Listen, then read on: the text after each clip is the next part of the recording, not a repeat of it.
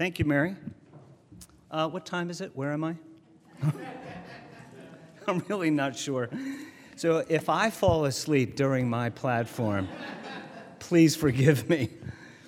It used to be that when I introduced myself to people, Perry Sedman, I had to say Perry as in Perry Mason, because people didn't know. Now there's Perrys like all over the place. Our piano player is Perry Biter, or the other Perry, as I call him.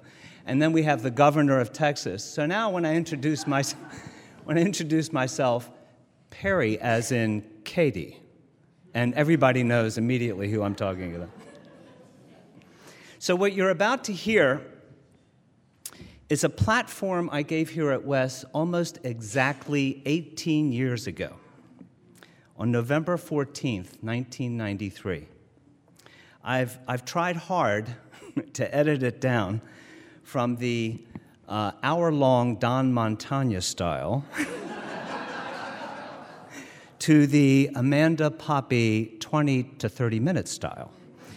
And although I was somewhat successful, I think with my updates, it may still go a little bit over the Amanda style, and I'm giving you fair warning right now. And I had to cut out, unfortunately, a lot of personal anecdotes, such as when I was in the 5th grade across the street at Shepherd Elementary School. I grew up in this neighborhood, and I was always, for some reason, chosen last on the baseball team of my peers, and to add insult to injury, I was assigned to play right field because no balls were ever hit to right field. Actually, it hurt.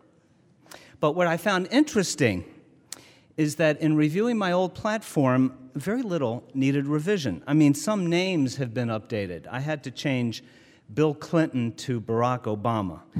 But the overriding message is basically unchanged. The ending, however, is a little bit changed as a result of some rather exciting current events. My conclusion will be a little more hopeful than it was 18 years ago. So to start off, I'd like to tell you a story that I think embodies the essence of competition. Two friends were hiking in the wilds of Montana near Glacier National Park, and they came across a grizzly bear who they saw about 100 yards in the distance, and this bear started lumbering towards them. One fellow pulled his running shoes out of his backpack, threw himself off the ground, and started pulling off his hiking boots and putting on his running shoes. Now, his friend was watching him, and he was pretty amazed, and he says, "You don't think those running shoes are going to help you outrun that bear, do you?" And the first fellow looked up to him and said, "I don't have to outrun the bear. I only have to outrun you."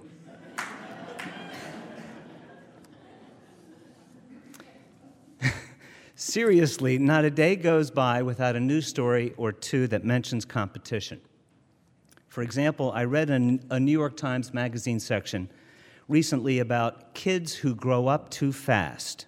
The story said, "The kid of yesterday who wandered in meadows of fantasy, whose tears were reserved for skinned knees and broken toys, has given way to the kid who is strapped to the competitive fast track before he is out of diapers." Doing research for this platform, I went to the library, I punched in competition. Here are some of the titles that came up. Swim with the sharks without being eaten alive. Outsell, outmanage, outmotivate, and outnegotiate your competition. Here is my favorite, how to work the competition into the ground and have fun doing it. Here's one that's a little sad, Teenage Competition, a Survival Guide. Now, many of these books and articles assume that competition is good for us, or that it's our natural way to be, and we don't really have any choice but to compete. This is how completely enmeshed our society is in competition. Imagine, if you will, a spectrum of competition. At one end are societies that function without any competition at all, and at the total opposite end is the United States of America. Our entire economic system is predicated on competition. Our schooling trains us to beat others and regard them as obstacles to our own success. Even in our own families, there is rivalry for attention and love and approval. Leisure time is filled with games in which one person or team must defeat another. We can't even go dancing without getting involved in a dance contest. Well, to begin with, we need a working definition of competition.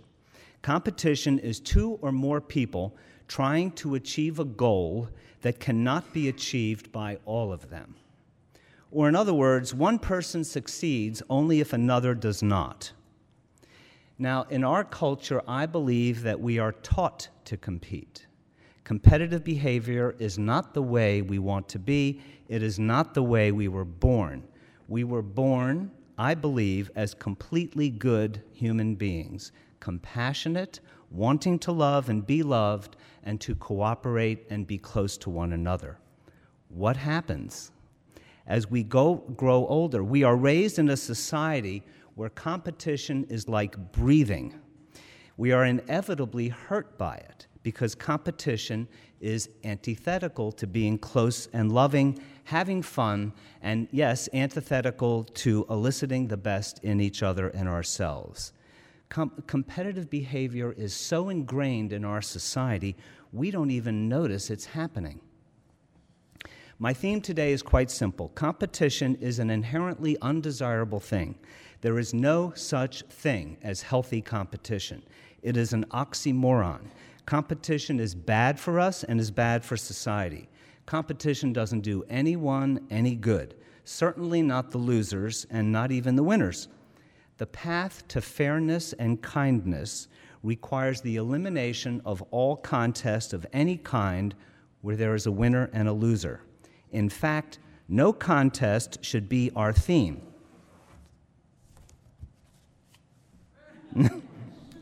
No contest is also a tribute to Alfie Kohn, K-O-H-N, for his excellent book, No Contest, The Case Against Competition.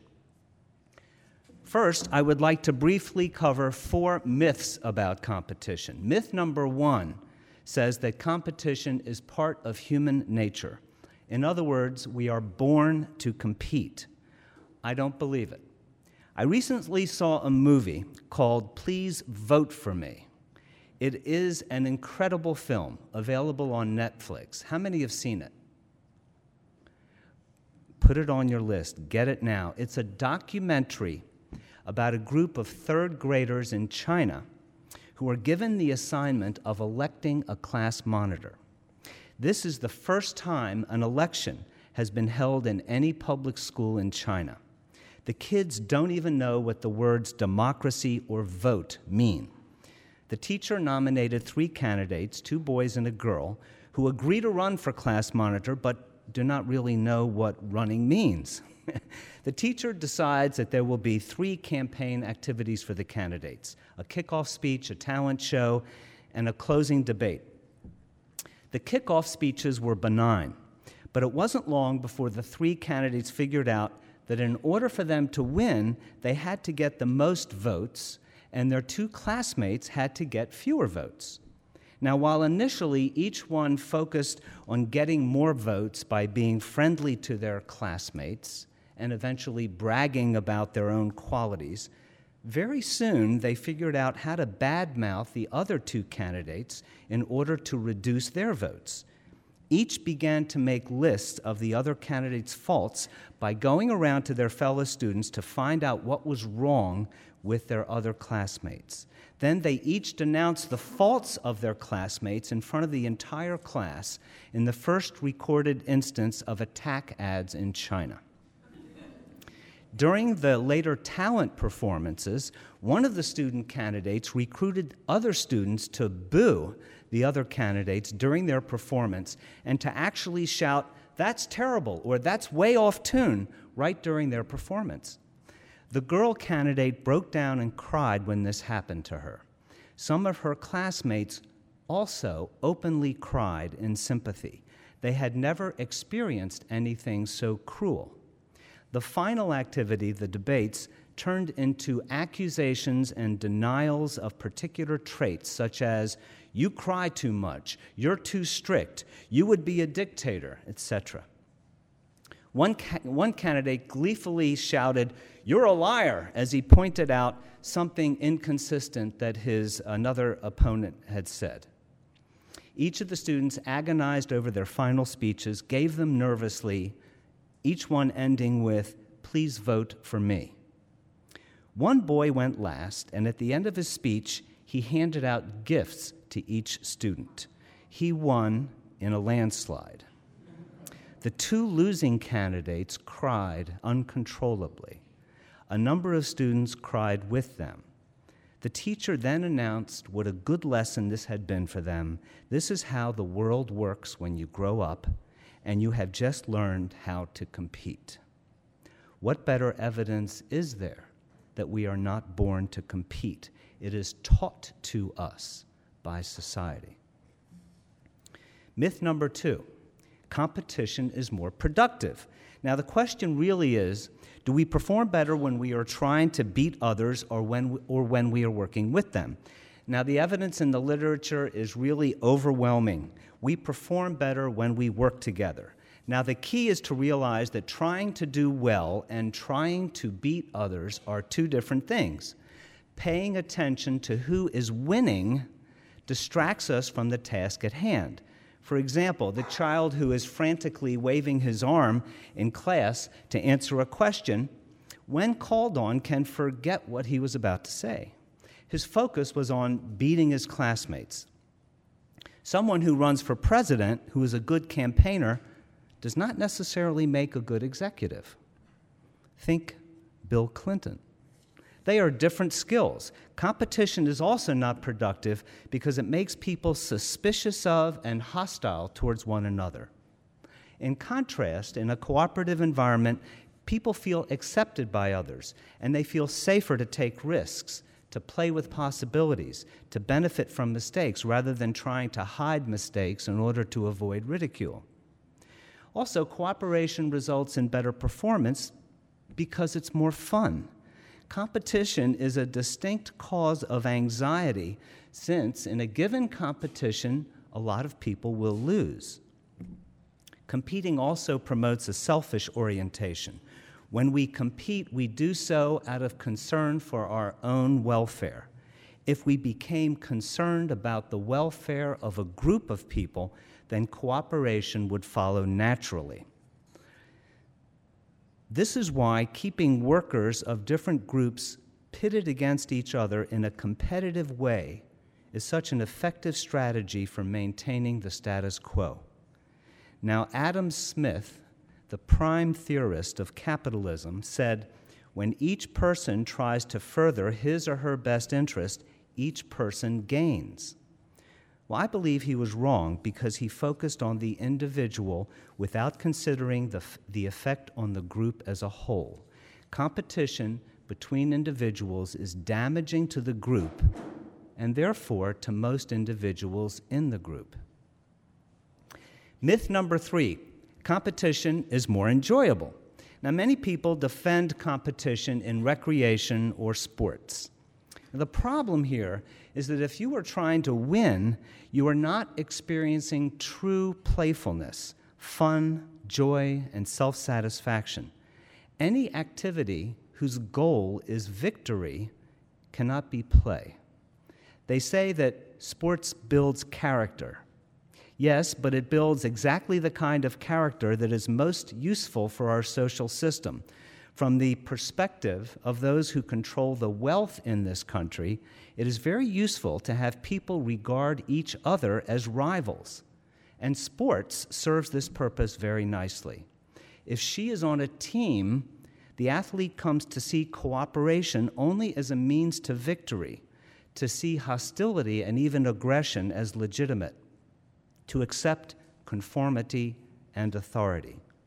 There is proof all around us that competition is not enjoyable. I recently read an interview with Rem Koolhaas, the famous Dutch architect, who said, "Now there is zero communication among architects.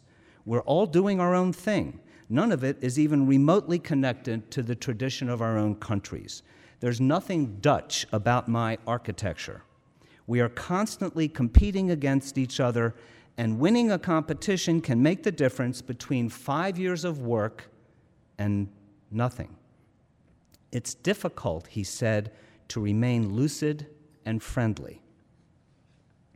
Now, the fourth and last myth is competition builds character.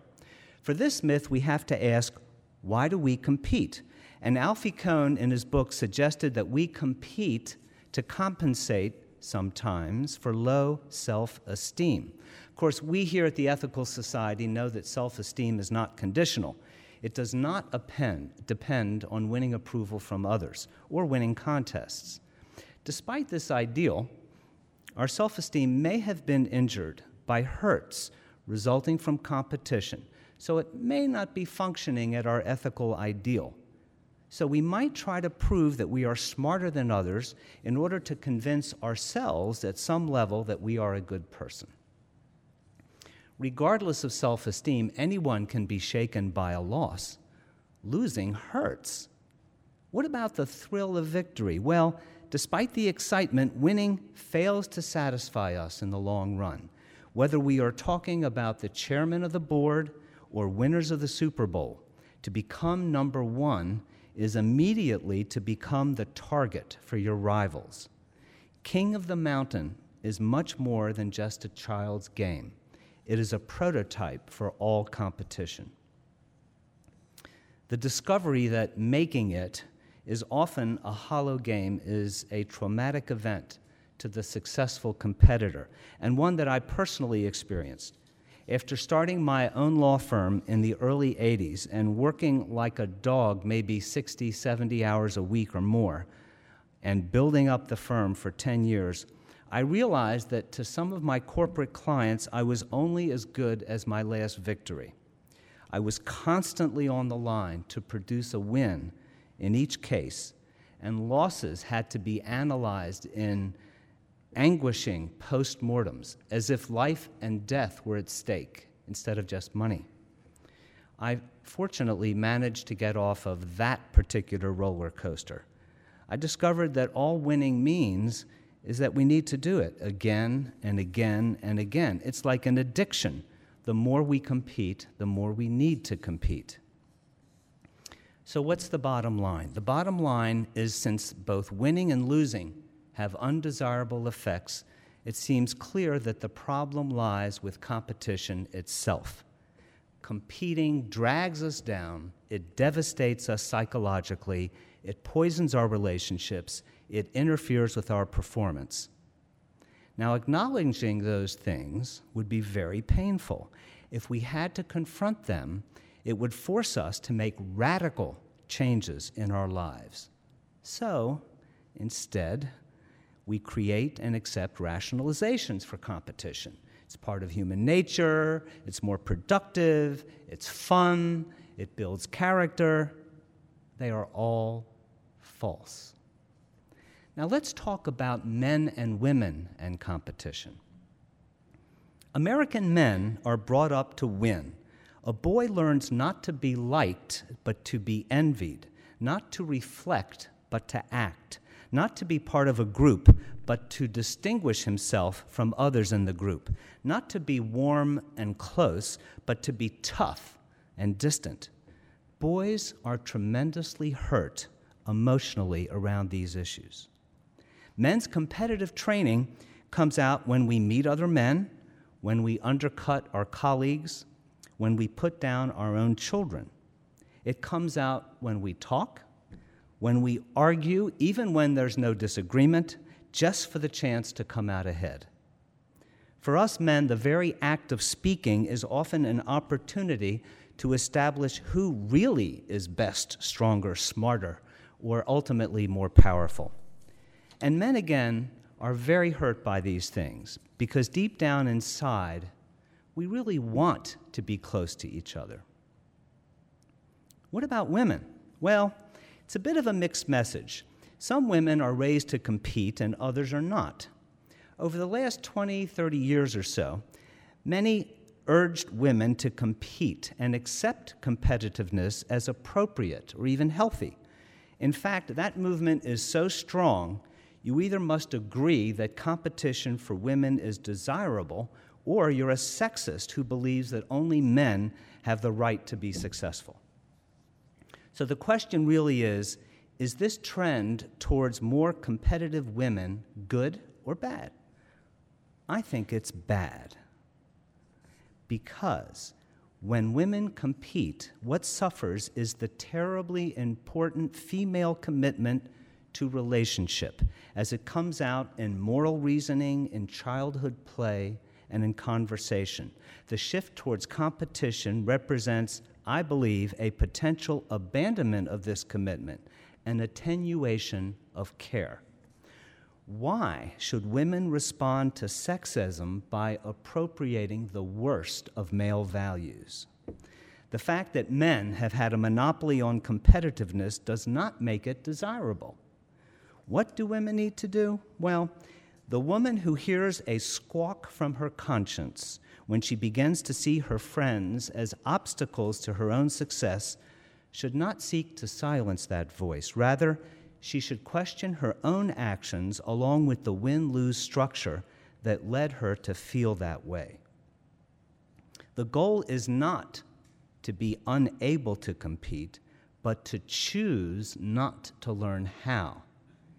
In its place, women need to truly affirm relationship. This time around, maybe the lesson will be cooperation, and men will be the students. What is it about competition that damages relationships? Well, had we set out to deliberately sabotage relationships, we could hardly have done better than to arrange for people to have to compete against one another. If I regard you as a rival over who I must triumph, you become an it to me, an object, something I use for my own ends. Depriving our adversaries of personalities, of faces, of their subjectivity is a strategy we automatically adopt in all areas in order to win, whether it is relationships, sports, or the ultimate competition, war. It is difficult to imagine a more telling indictment of an activity than the fact that it requires such depersonalization. In contrast, cooperative settings promote more mutual liking, more sharing, and more helping behaviors. An example of this, fifth-grade boys after a bowling game were given some coins and invited to contribute some of them to a March of Dimes canister.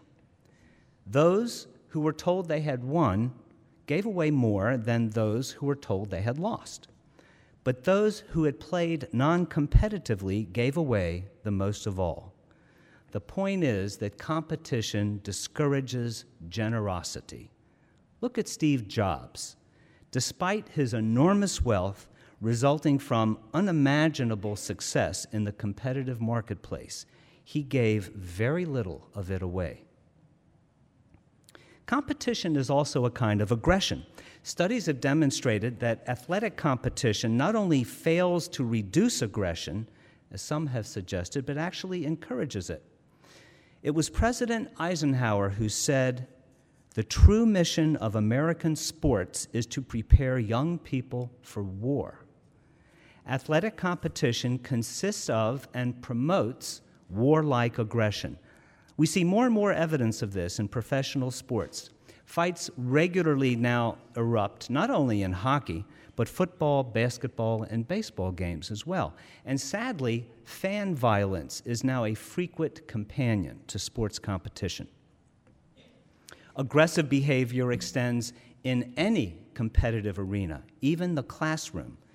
It's not hard to understand why children can be violent against each other when in the classroom the highest praise is reserved for those who have beaten their peers. Is there an alternative to competition that is better for relationships? Well, the simple fact is that when we cooperate, we are inclined to like each other more. Even in our merciless, competitive society, each of us has had a cooperative encounter, working with others to paint a room, complete a report, put on a craft fair. Cooperation teaches us the value of relationship.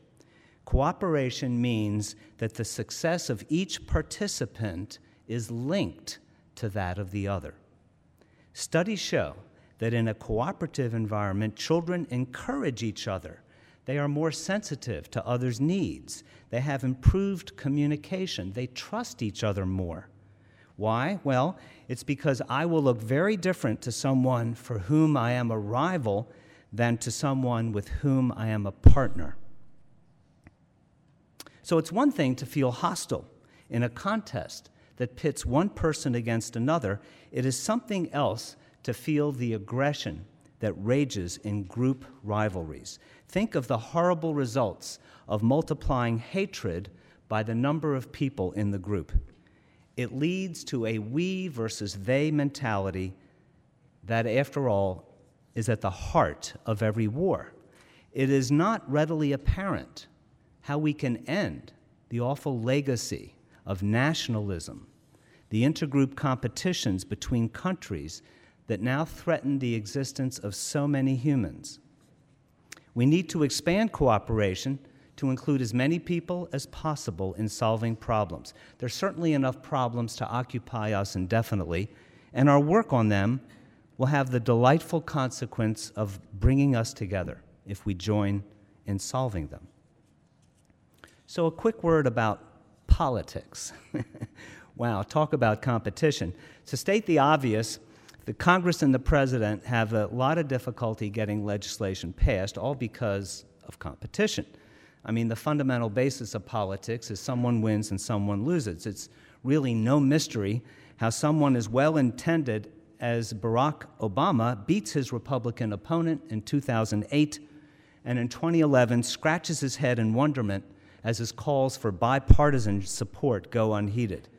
The Republicans obviously know very well that if they cooperate with him now, it will help him beat them in 2012.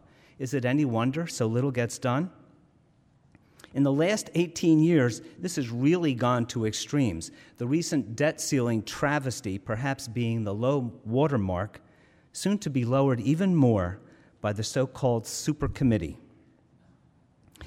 Members of Congress are so worried about winning and losing in the next election that the instance of a politician doing the right thing for the common good is all too rare. More and more elected representatives, and usually the good ones, are retiring long before their time. They are simply beaten down by the constant fighting, the cutthroat competition, and the hurtful positions they need to make in order to get anything done. Change is always the hot button in politics, but as long as all we are changing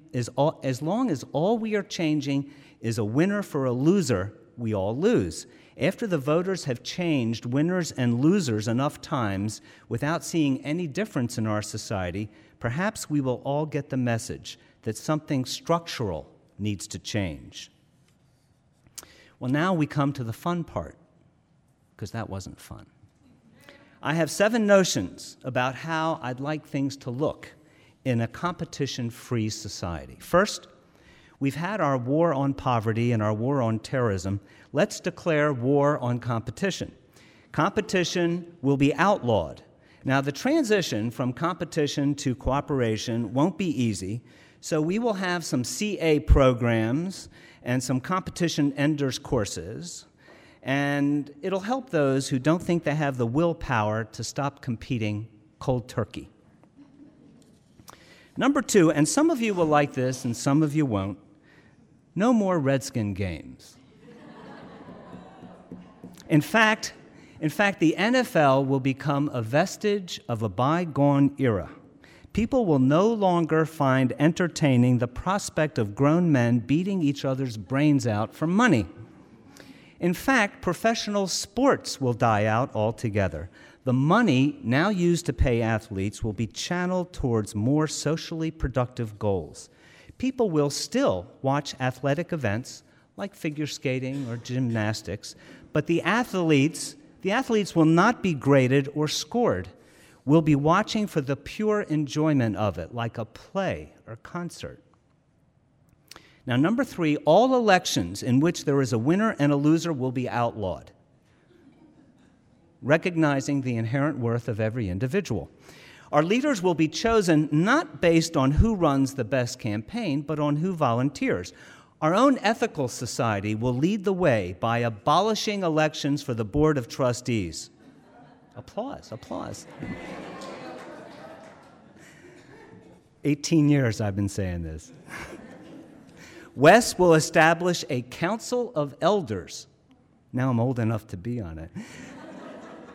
Whose job it will be to tap members for the next board based in part on those members who volunteer, and everyone volunteering will be given a job to do. Number 4, grades in school will be done away with. Those who want higher education will be able to get it. Children will be praised for trying and for learning rather than for getting high test scores. In fact, tests will also be outlawed. We will stop making up contests everywhere.